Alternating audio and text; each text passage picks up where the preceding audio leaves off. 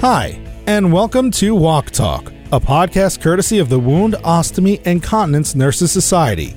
Walk Talk is your opportunity to learn more about advocacy, education, and research that support the practice and delivery of expert healthcare to individuals with wound, ostomy, and continence care needs. Please visit wocn.org/podcast to subscribe and make sure you never miss an episode. Now, here's your host, Jody Scardillo. Welcome to Walk Talk. On this week's episode, we're talking about a subject that's near and dear to my heart personally, and that is getting more help. Our guests this week are Mary Willis and Diane Bryant. Mary and Diane recently presented a poster on their work at WOC Next in Nashville and are here with me to talk about that. Mary Willis is a clinical nurse specialist in ostomy and wound care at Brigham and Women's Hospital in Boston, Massachusetts. She graduated from the University of Massachusetts with both bachelor's and master's degrees in nursing. She is currently the president of the New England region. Mary has been the recipient of the 2017 New England Region WOC Nurses Society Nurse of the Year Award. Also with me is Diane Bryant. Diane is also a clinical nurse specialist in ostomy and wound care at Brigham and Women's. She is currently on the board of directors for our society and has held many leadership roles within the WOCN. Thanks for joining me, ladies. I'm so happy you're here with me. Hi, Jody. Thanks for inviting us. We're happy to be here. Good. I'm excited to have you both. And the impetus behind this particular podcast was a really nice poster that you ladies did for the WOC Next conference in Nashville that we just had. And it really caught my eye. And there was also a lot of buzz with members that were walking around the poster hall around your poster and your topic. So I'm excited to have you both with me today. And so maybe, Mary, we'll start with you. Tell me a little bit about your WOC role and how you came to be a WOC nurse and your positions and just a little bit about yourself for us. Okay, great. So my name is Mary Willis, and I'm a clinical nurse specialist in ostomy and wound care at Brigham and Women's Hospital in Boston, Massachusetts. I've worked at the hospital for about 24 years now. And for about the first half of my career, I was a med-surg nurse and an ICU nurse, and eventually became a clinical nurse educator for urology and plastic surgery department after I had my master's degree. And I was always really enjoyed the care of the ostomy patient. And I always wanted to be a clinical nurse specialist. And I had two excellent role models, which were Diane Bryant and Eileen Fleischer. And so when this role opened up, I went to school and got my certified wound ostomy continence nurse. And then I began to work with them about 13 years ago. And it's really been a great opportunity and really my favorite position that I've held in my nursing career. Wow, that's great. So you and Diane have worked together for about 13 years then? Yes. Well, we've known each other since we both worked at the hospital, but I've worked with her for 13 years. Wow, that's great. So Diane, tell us a little bit about your background and your position and a little bit about yourself. So like Mary, I've worked at the Brigham for greater than 25 years. I don't want to give an exact number. However, my pathway was general surgical. And I enjoy teaching and connecting with that patient undergoing surgery, treating wounds, working with patient with continence issues. So that led me to attend Emory WOCN's program. And I really enjoyed that and became certified, and then realized that I needed to further my education by getting my master's as a clinical nurse specialist. And in that role, it just has expanded for me personally in the growth. I've held a variety of roles in the organization and currently serve as a director at the national level, director at large, which I thoroughly enjoy. Great. And I am actually the current president of the New England region of the Wound Ostomy Continence Nurses Society. Okay, I thought so. I thought you were. Wow, that's great. So you ladies are busy. So tell us a little bit about what your organization is like. So I think Boston, I think big, huge hospital with a lot of cutting edge things going on. So tell us a little bit about what Brigham and Women's is like as an organization. That explains it pretty well, Jody. So it's a large academic medical center in Boston. We have about 750 beds. We have a variety of medical surgical beds, hem-onc, burn trauma. We have advanced cardiac surgery and advanced cardiac medical departments, We have neurosurgery and neuromedicine. We have over 100 ICU beds at our hospital, and there's also transplant surgeries, bone marrow transplant, lungs, heart, and kidneys. We're also attached to the Dana-Farber Cancer Institute. And so at the time that we started this proposal and what led us to our poster, we had a large number of consults per year, approximately 2,100 consults in ostomy and wound care. Wow. Wow. And do you ladies cover outpatient and inpatient, or how does that all go? Well, currently, at the time of the proposal, we had just transitioned from doing both outpatient and inpatient, and now we do solely inpatient work. Okay. I wanted to add to Mary's description of our places. We're also a teaching hospital for not only medical students and residency programs, but for pharmacists and nursing school. So there's a lot of formal and informal education going on, which I think is important when looking at our poster. And we also received the magnet recognition last year. Oh, wow. Wow, that's exciting. And so, as we started to say before, you did this poster on how you developed a proposal to obtain another WOC position. So I'm sure you had a lot of good reasons for doing that. So tell us a little bit about why you did this and a little bit about that. Well, part of it had to do with the changes that were made to bring us from the outpatient to solely on the inpatient side. And there was a change in our staffing. Our longtime colleague took a voluntary retirement offer, and we had a change in nursing director leadership who we were reporting to. And when she came on board, she did ask us to develop a needs assessment of our practice. And so we developed a document over several months. And the document included like the current situation, an introduction, described our CNS workflow, our current work, proposed future work, and a summary. And we had multiple appendices that explained externally reported pressure injury rates, the volume of our ostomy surgeries, how many per diem hours we had, the current WCRN consult volume. We had come up with the idea of calling or emailing other like facilities with WOC nurses that we knew and asking them a series of questions to help us figure out how many WOC nurses did we need based on a facility of our size. And so that's how this got started. So we developed a survey. Initially, we emailed the survey to some colleagues that we knew, and we presented some initial data to management, and they wanted more information as far as type of practices in order to make a good comparison. So when we went to the 50th anniversary of WOC in Philadelphia in 2018, we brought the surveys with us. And during the poster sessions, we networked with other WOC nurses at like facilities and asked them if they would be willing to talk to us about their practice and how many WOC nurses they had, what size was their hospital, and what did their practice look like. Wow. So besides those questions, like when you asked them, what does your practice look like? What kind of questions were on that? Because you know somebody after listening to this is going to try to replicate this. So yes, which that's great. Yeah, absolutely. Yeah. So what kind of other things were you asking? Because I bet that's really important to how this all worked out in the end. We asked them the number of WOC nurses. We asked them the number of beds, how many ostomy patients they saw. How many visits did they make for the new ostomy patient? Did they see all pressure injuries? Did they see all hospital-acquired pressure injuries, and how often? Did they stage all the pressure injuries, or did the RN staff stage them? We asked them questions about, did they have 7-day-a-week coverage for WOC nurses?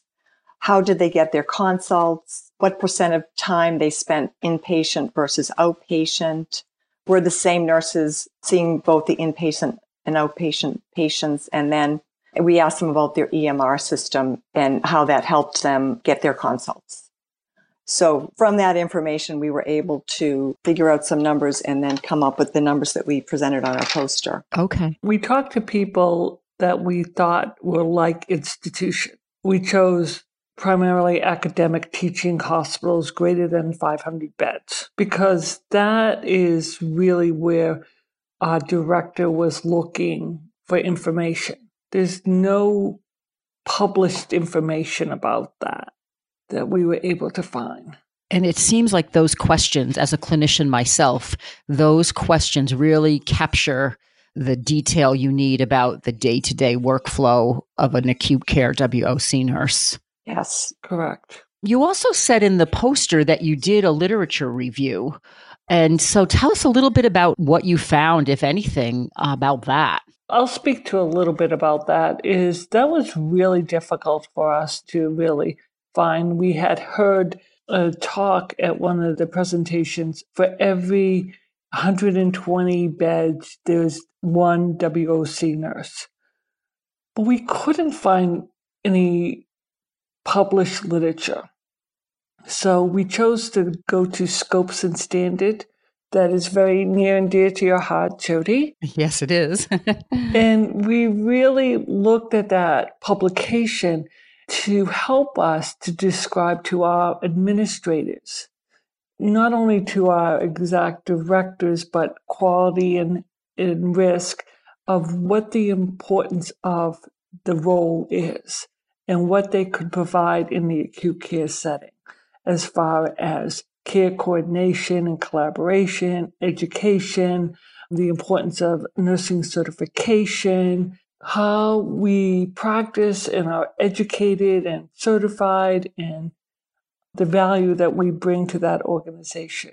And so how long did this take from start to finish by the time you had this idea that you needed help and this was the way to obtain another person? How long did that all take? Well, our colleague left in February of 2018, and then our director coverage changed at the same time. In about late March, early April, they came to us with the idea that we needed to develop this document.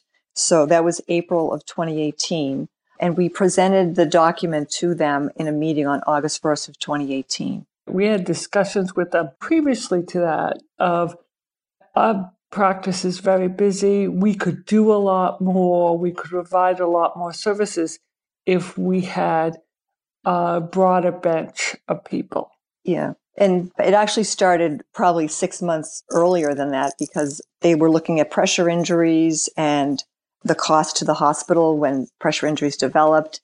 And so we were already thinking about how could we impact those numbers and what we could bring to the role and what ideas we had to help reduce those numbers to make us more valuable to the facility. So I think I know from chatting with you both that you were successful in obtaining this position. So you have the position, and were you able to fill that? Yes. The position was filled finally in May of this year, May of 2019. They actually changed the title and the description of the position multiple times before they actually began to interview candidates for the position. So it was a very long process, but the final title of the person who now works with us is Program Director of Wound Ostomy Continence Nursing. So are there different or additional responsibilities besides all those things that you two do that you listed? Many, many things that you listed? Yes. So she has a management function. So currently she is in charge of collecting prevalence data and sort of also doing an assessment of our practice and thinking about what additional resources we need and how we can expand our practice in the hospital. And she does do clinical work as well, so she does see patients. Great. That helps you. One of the things when we were doing our survey and talking to many of our colleagues, we were a department of 3 that became a department of 2. Many organizations who have 3 and 4 people or 5 people, they have what I would term as a lead person, someone who represents the team at the more leadership level instead of all 5 people going or having a consistent voice in that area, who has designated administration time to do that. And it was after many discussions that we really saw the value to that and were hopeful that our collective voices can be heard at that level. So that's a really good thing for any initiatives that you're trying to push forward, I would guess. Yes, I really would encourage people to, if they're starting out small like we were, to really look at the impact that voice will have and the need for it to be more of a leadership position. Previously, we would be intermittently invited to different leadership forums to talk about a project, but we never had a consistent place at the table to have conversations about the practice and how we can expand it and help the hospital make it better. That sounds like a great way to affect change more quickly. Yes. And so you said earlier that when you did this document for your director, you had to look at your current work and your future work. So I'm wondering what you two think about what your future work looks like as you move forward in your careers there. Good question. We do. Like many nurses, many walk nurses, we are just full of them, how we can really expand our practice. Currently, we're staying in the moment. We try to just do the job, the position, and provide the care that we may have not provided to the best of our abilities. So we're playing a lot of catch up right now in this 18 months that we were only the two of us. But we have visions of participating on the CAUTI and CLAPSI committees, and we have just started that area. We are educated as clinical nurse specialists and masters prepared. Is there a role for the walk nurse with ABSN education as they speak to in the levels of practice and the scopes and standards document? We're just entering that discussion of how many different levels do you have within your organization? Do you have OCAs and WTAs and walk nurses and then masters prepared advanced practice nurses? We want to be able to provide that very comprehensive care for our patients that right now we're not doing. We can do better. It's a challenge for us. And one of the things that we've always wanted to work on, and hopefully we'll be able to do so in the future, is looking at research and writing articles, case studies, and doing like speaking and a lot of active participation for magnet certification, and really building a really strong program for WOC nursing in our hospital. Sounds like the sky's the limit and you have lots of opportunities to do that. And we hope to. I mean, one of our goals is working and be able to have some real think time and show the impact that we have and what we can do. And did you do like a quote business plan, or you really clearly talked about the proposal that you did, but did you have to use figures about money saved or income that might be generated or anything specific like that as part of this proposal? No, we didn't have like that type of specific information. I mean, we did have some ideas that we could perhaps precept WOC students from the schools, but our proposal was more about the WOC resources and how many we thought we needed to do the work and to do the work right. So it was more like a proposal of here's what we do now, here's how we would like to do more, this is what we think we need to get there. Okay. So, and then you obviously were successful with this. So was there anything when you did this or when you summarized all of this work that you did that you think really sold the people that were making that decision? Like any particular language that you used or priorities that you maybe talked about that were like what sealed the deal so that you got this position? I believe that we really tried to center on patient care, Jody. That was our core commitment, was to the patient that is admitted either on the outpatient or inpatient setting. And we tried to present the challenges that we had in providing the best care. So when we spoke about the patient experience, I think that hit home to some of the administrators, or I hope that it hit home, and the education that is needed by the staff. Do you have anything to add, Mary, at all? Well, I think doing the proposal wasn't so much what we thought sealed the deal for them, but really brought home to us how rich our practice is and really what we bring and how much work we do and the quality of the work. But we, as Diane has mentioned, we really think we can do more and we can make it even better. So it was reaffirming to us in our practice what a rich practice we have. Sometimes you have to take stock of what you've done and really look at it. And we were able to examine it and really take out all the projects you do and how you impact the patient and the staff. And did this make you think more? Some days I find I run around all day, and at the end of the day, you collapse and you think, wow. And did this kind of make you really think about what you do and put it in perspective in terms of taking care of the patients and all of that? Yes, I would say every walk nurse now, no matter what their practice setting, has those days where they say, well, I can't do this one more day. But then they stop and look at something happens. There's a trigger. A nurse said, thanks you very much. Or a patient says, you made a difference. Or materials management says, thank you for straightening that out for us and saving us X amount of dollars. No matter what it is, there's some positive influence that comes across that makes you want to go to work the next day. Yes, absolutely. And I think a lot of the times, when you feel like, oh my goodness, I cannot take one more step, you get an email from a patient thanking you for something you didn't even know you did for them, and just puts a smile on your face. Or a nurse stops you and says, I want to do what you do. And how can I do that, Mary? That's the nicest thing you can hear almost, isn't it? Yes, absolutely. Oh, it's definitely. So I would love to know, what was the most surprising thing that you each learned throughout this process? Anything that shocked you, like you never considered, or anything like that? Diana, actually, we're talking about this in the car today. I don't think we were really surprised by anything, but it really made us reflect on our practice and think about how we do things and why we do things, and are we doing it the right way? And is there another way to do it? And sort of rethinking everything from the simple, how do we do our assignment in the morning, to how we write a note, to why did you do that? Why did you use that piece of paste versus the e-conceal? So for me, I thought that we did really spend like 18 months, Diane and I, talking.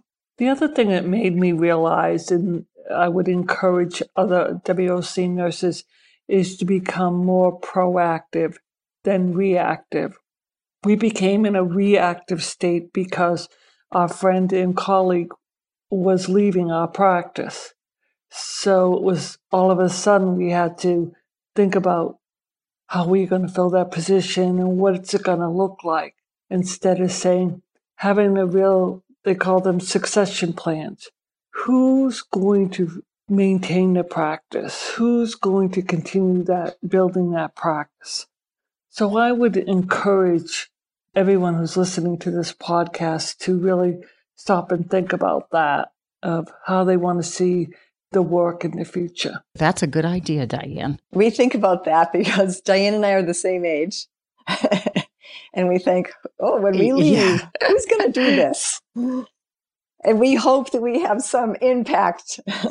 But really, it's about being proactive in the practice of the needs, with short length of stays, with all the hack initiatives, the constraints, the movement from acute care to long-term care, how things are being done on the outpatient basis. And so how are we going to fill that need in our practice? And so you said that you were hoping now to be able to do more professional things like lecturing and writing and all of that. And so you did a poster about this project that you did. So what made you decide that you wanted to do that? Well, it actually came about that the New England region is always looking for challenge in practice for our conference. And so thinking about all the work that Diane and I did leading up to last October, we just volunteered to do what's called the challenge in practice. And so we brought this project to our conference and presented it to our colleagues in the New England region. And we shared the numbers with them, and they were all very excited and wanted to share it with their administrators and leadership in their facilities. And so we said, well, we're going to do a poster. And so that's what we did. We kind of summarized the information into the poster and then submitted it to the National WOC for this year's conference that we did in June in Nashville. And so talk a little bit, if you will, in case people haven't seen the poster, just what you included on the poster and a little bit about that, if you don't mind. Okay, so the poster is called Collecting Data to Advocate for Additional WOC Resources. You Can Do It. So we had a background section that talked about why we started this work and the purpose of our work. And then we described the methods. One part we haven't talked about yet is that between when our colleague left and in the development of this needs assessment document and then going all the way to last December, we actually created a small database. And every day we would enter information into the database and included how many consults we had, were they wound, ostomy, fistula, tube, moisture-associated skin damage, how many did we complete, and how many we were not able to complete because we had limited staffing. And so we just kept collecting that data, and we included that in the poster. And that really helped also us think about how much help do we really need. And then we also included a list of the facilities that we surveyed. We did not name the facilities because we told them it would be confidential information, that they were sharing this information with us. But some facilities, WC nurses didn't want us to identify them per se, so we did not do that. We covered that information. And then we summarized it, and then we had a conclusion. And our conclusion basically states that data summary of surveyed facilities revealed the average number of CWOCN FTEs was 5.9, and the average number of beds was 710. The average number of beds per FTE at like facilities was 139 versus 304 at our facility. And in collecting that data and summarizing the data, we removed 2 outliers. One was a facility that had a very large number of beds with a very, very large number of WC nurses. And the other one was a smaller hospital that had only, I think, 150 or 200 beds, and they had 2 nurses. So we wanted to really kind of keep it in a narrow range of, as Diane said earlier, facilities that had over 500 beds. And so that confirmed our belief that we needed additional WOC nurse resources in our practice. And then the implication was that the position had been approved. Collecting this data and doing our needs assessment really helped us to show the need for it. And do you still collect that data, Mary? Because that sounds like good, like day-to-day productivity kind of data to be, for many of us to be collecting. So talk about that if you don't mind. Exactly. So the database was a person in the quality department that's part of our HAPPY task force helped us design the database. And then we did keep that information all the way through December of last year, but we kept making requests of our EMR, and they were able to develop some reports. And so now that information is pulled from a report on a monthly basis in our EMR. So that is helpful. It shows how many consults we get and type of consults and how many we're able to complete. And then how do you track the patients you don't get to? This is always my personal challenge. Is there a way in your EMR to track wait time for consult, or do you manually keep track of that one? Or do you even need to anymore? I guess is the other question. No, I don't think we need to. I mean, that was part of showing the need for more help, that we weren't able to get to everybody, and we were doing a lot of looking at the patients every morning, spending some time saying who really needs to be seen, what's the priority. And then if we weren't going to be able to see someone, that at least before the end of the day, we would have a conversation with their nurse and at least make some sort of initial plan so that hopefully they would be the first to be seen the next day. We didn't keep data or like we left this person on the board for 3 days or something like that. Okay. So hopefully that's less of an issue now that you have more help anyway, right? Correct. Yeah, it's much improved. It's kind of unusual that we actually leave people on the board unless someone's out ill suddenly or something like that. With this project, now that you look back on it and you've been really successful, is there anything that you would do differently? Or if somebody asked you about it, you might say to them, oh, I wish I had done this. Were there any of those moments after you finished this? Well, we were talking about this in the car, and I said to Mary, sometimes I wish that we were a little stronger in advocating for the position. For us, 18 months was a long time. I would have liked to have seen it move a little quicker, but sometimes in large organizations, and identifying the needs. And as Mary mentioned, that the role changed several times of what leadership thought they would like in this. And I think we gave input, but I think we should have started the project maybe a little earlier. As I've mentioned, maybe while the three of us were still together, that we had developed this type of proposal, having a lead person, someone having more of a vision while the three of us were together. Rather than just saying we need another person, which we've done since then, but really think about the practice and what the practice should look like and bringing that forth a lot sooner rather than just saying we need another body.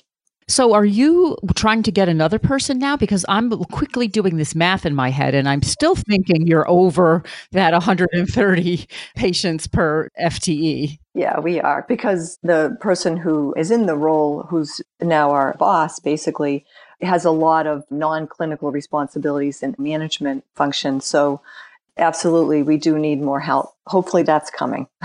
It's a work in progress. That's the next poster, right? That's the next poster.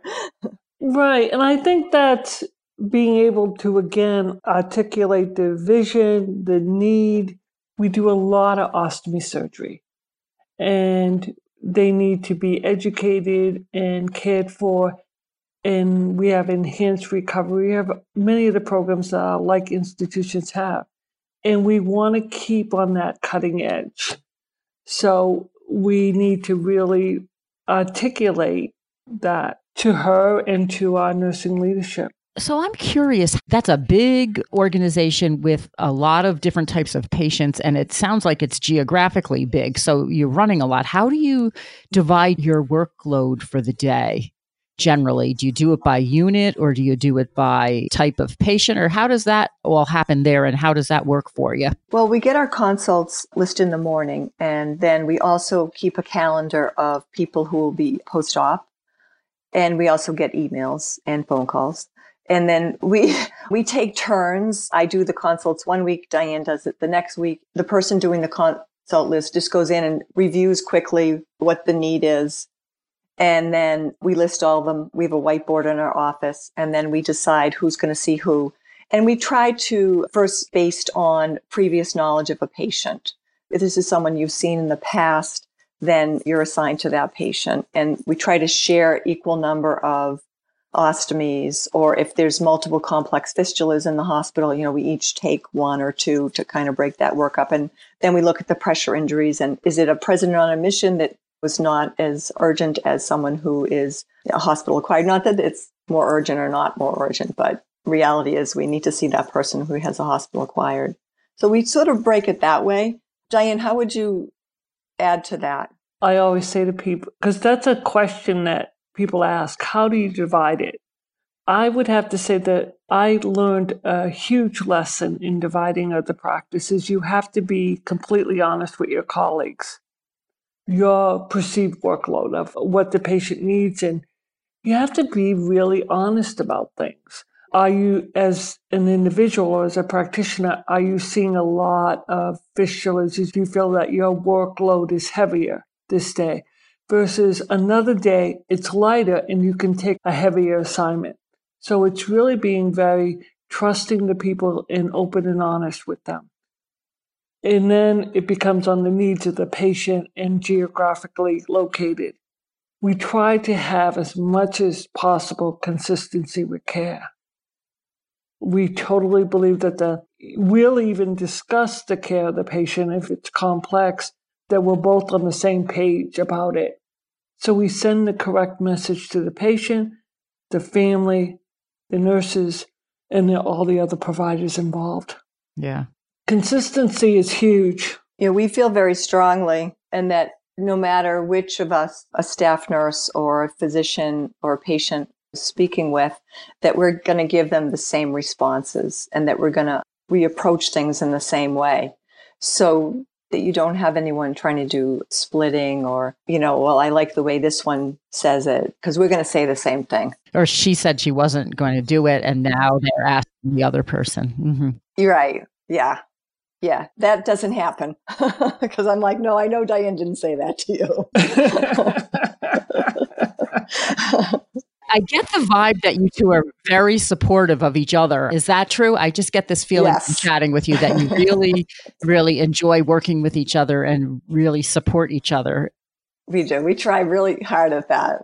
Right. The another caveat is you have to understand everybody has their strengths and weaknesses.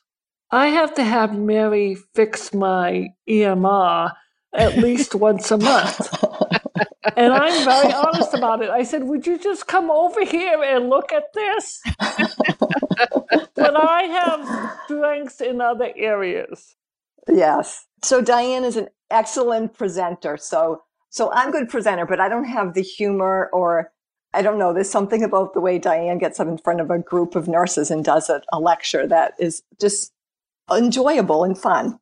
She really makes it fun. And so we kind of play off of each other when we do things like that. Uh-huh. So promote each other's strengths, it sounds like. Correct. Yes.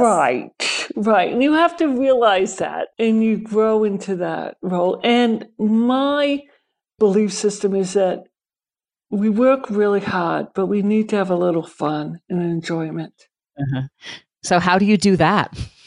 Have fun. Well, I'm going on vacation tomorrow. I went on vacation last week. I thought Mary just went. Week, right. And now Diane's going on vacation. Well, I'm glad I caught you both this week. But I think you have to look at what types of patients you enjoy, or what's your interest at work too, to make it fun. Do you like to educate? Do you enjoy, you haven't taken care of urinary diversion patients for a while, so you really want to get back on that particular floor and see them and find out where they're at and all of that. It's finding and creating an environment of interest and knowledge and learning. And I think we share a lot. Like, we share the challenges. Sometimes you do something and you think, that wasn't the right thing to do. And I'll come back to the office and I'll be like, Diane, this is what I did. I shouldn't have done that, right? What should we do? How should we fix it? And she'll do the same thing. She'll bring a picture back to the office, and she said, oh, I think it's this. And I'm like, I don't think so, Diane. Let's talk about that. Actually, she says it's stronger than that, Jody. But we're very honest with each other. And if someone's having a bad day, we let them have the bad day, and the other person can pick up a little bit of slack. We take turns. Yeah. I always feel for walk nurses who are by themselves in organizations, or particularly those that are new in the role and by themselves, because I have colleagues that I work with as well. And I think that you help build each other up, and it really makes everything you do even better when you have that kind of relationship. I know. I think that must be so lonely. I mean, really, a lot of the enjoyment of coming to work is being with your colleagues. Yes, absolutely. And trying to solve those problems. Yes, yeah. It's nice to have another set of eyes and ears for sure. So now, since you presented this work at WOC Next in June, I would love to know what else you're going to do to share this information. Well, we're doing the podcast with you. I know. I'm so happy. And then once the podcast is released, I'm actually going to send it out in a blast to my New England region colleagues so that they can go on and listen to it. And then Diane and I talked about perhaps publishing this as an article. Uh-huh. I think you said very early on when we were first talking, there was really not very much literature. So that would be really great if there were a way for other nurses to benefit from all the work you did. Yeah, because sometimes people just really want a number. Yes. How many do I need? Yes. And how to do it. I think that when we look back at it and examine our post and the work that our proposal, that we can really analyze it and say, maybe we should have done this. I think that query that you did was really awesome. And if somebody is trying to do the same thing and can replicate that data or use the information that you shared right there, that gives you some hard fact to start with, which sometimes that's the hardest thing to come up with. Yeah. And Jody, one thing I want to say, and Diane and I didn't talk about this, but when we did our needs assessment document, we did have several of our WOC colleagues who are in different roles in the hospital actually help us. And I just want to acknowledge them. So that was Sarah Thompson, who's a CWOCN and a professional development manager, and our per diem colleague, clinical nurse specialist Beth Melanson, and Another per diem is Jackie McNeil, who has worked with us in the past. So they all contributed to this. All right. So I've kept you ladies on the phone a little bit here tonight after you worked all day. So what else should I have asked you, or what else would you like to share about this project that might be helpful to somebody that is in that position that you were in a couple of years ago and really needing help? What else should we share with people? Take the time to think and reflect and think about what you want, what your vision is. It will serve you well. Having a vision, Diane is excellent at having a vision. And I'm excellent in saying that's a great idea, Diane. And implementing. But how are we going to do it? Right. But really, I mean, we were very busy, but our colleagues made us sit down and think about it. Think about what the ideal workplace environment would be for the WOC nurse. What would we like to see happen here at Brigham and Women's, which is a center of excellence? But that may be different than maybe a smaller organization or a more rural community hospital, depending on the practice setting and the type of patients that are seen in that institution, I would think. Right. Yes. Right. This was a lot of work, but we did it over a large time. And the poster was very easy to write because all the work was done. It was ready to be put on paper. Good. And that was nice. You were able to share it both regionally in your New England region and nationally. That was really good. People were very eager to have the information. Yeah, that's what I noticed as well. And I think we're becoming better at sharing our work like that. And not that people don't want to share, it's like the venue of how do we share it. Yes, yes, yes. And then you can make a journal article, and then you get some PGP points. And you got more help. So it sounds like it was a win all the way around after that. Jody, do we get PGP points for the podcast? No, maybe I should investigate that because then I won't have to talk people into doing it sometimes. This podcast thing is a whole new way of communicating. So sometimes I have to talk people about it and what it really means. And I didn't know before I started doing them. So I'm glad that you were able to come on with me. And I thank you both for your time and your expertise and sharing all this wonderful information with our colleagues. And I hope you both have a great night. Thanks, Jody. You too, Jody. Take care. Hey, you too. Thank you for listening to this episode of Walk Talk. Please visit WOCN.org/podcast for additional details about this topic and the speakers. You can also get more information about subscribing to this podcast so you never miss an episode, and to get the latest news and information from the WOCN Society. Again, that's WOCN.org/podcast. We look forward to having you join us for the next episode of Walk Talk.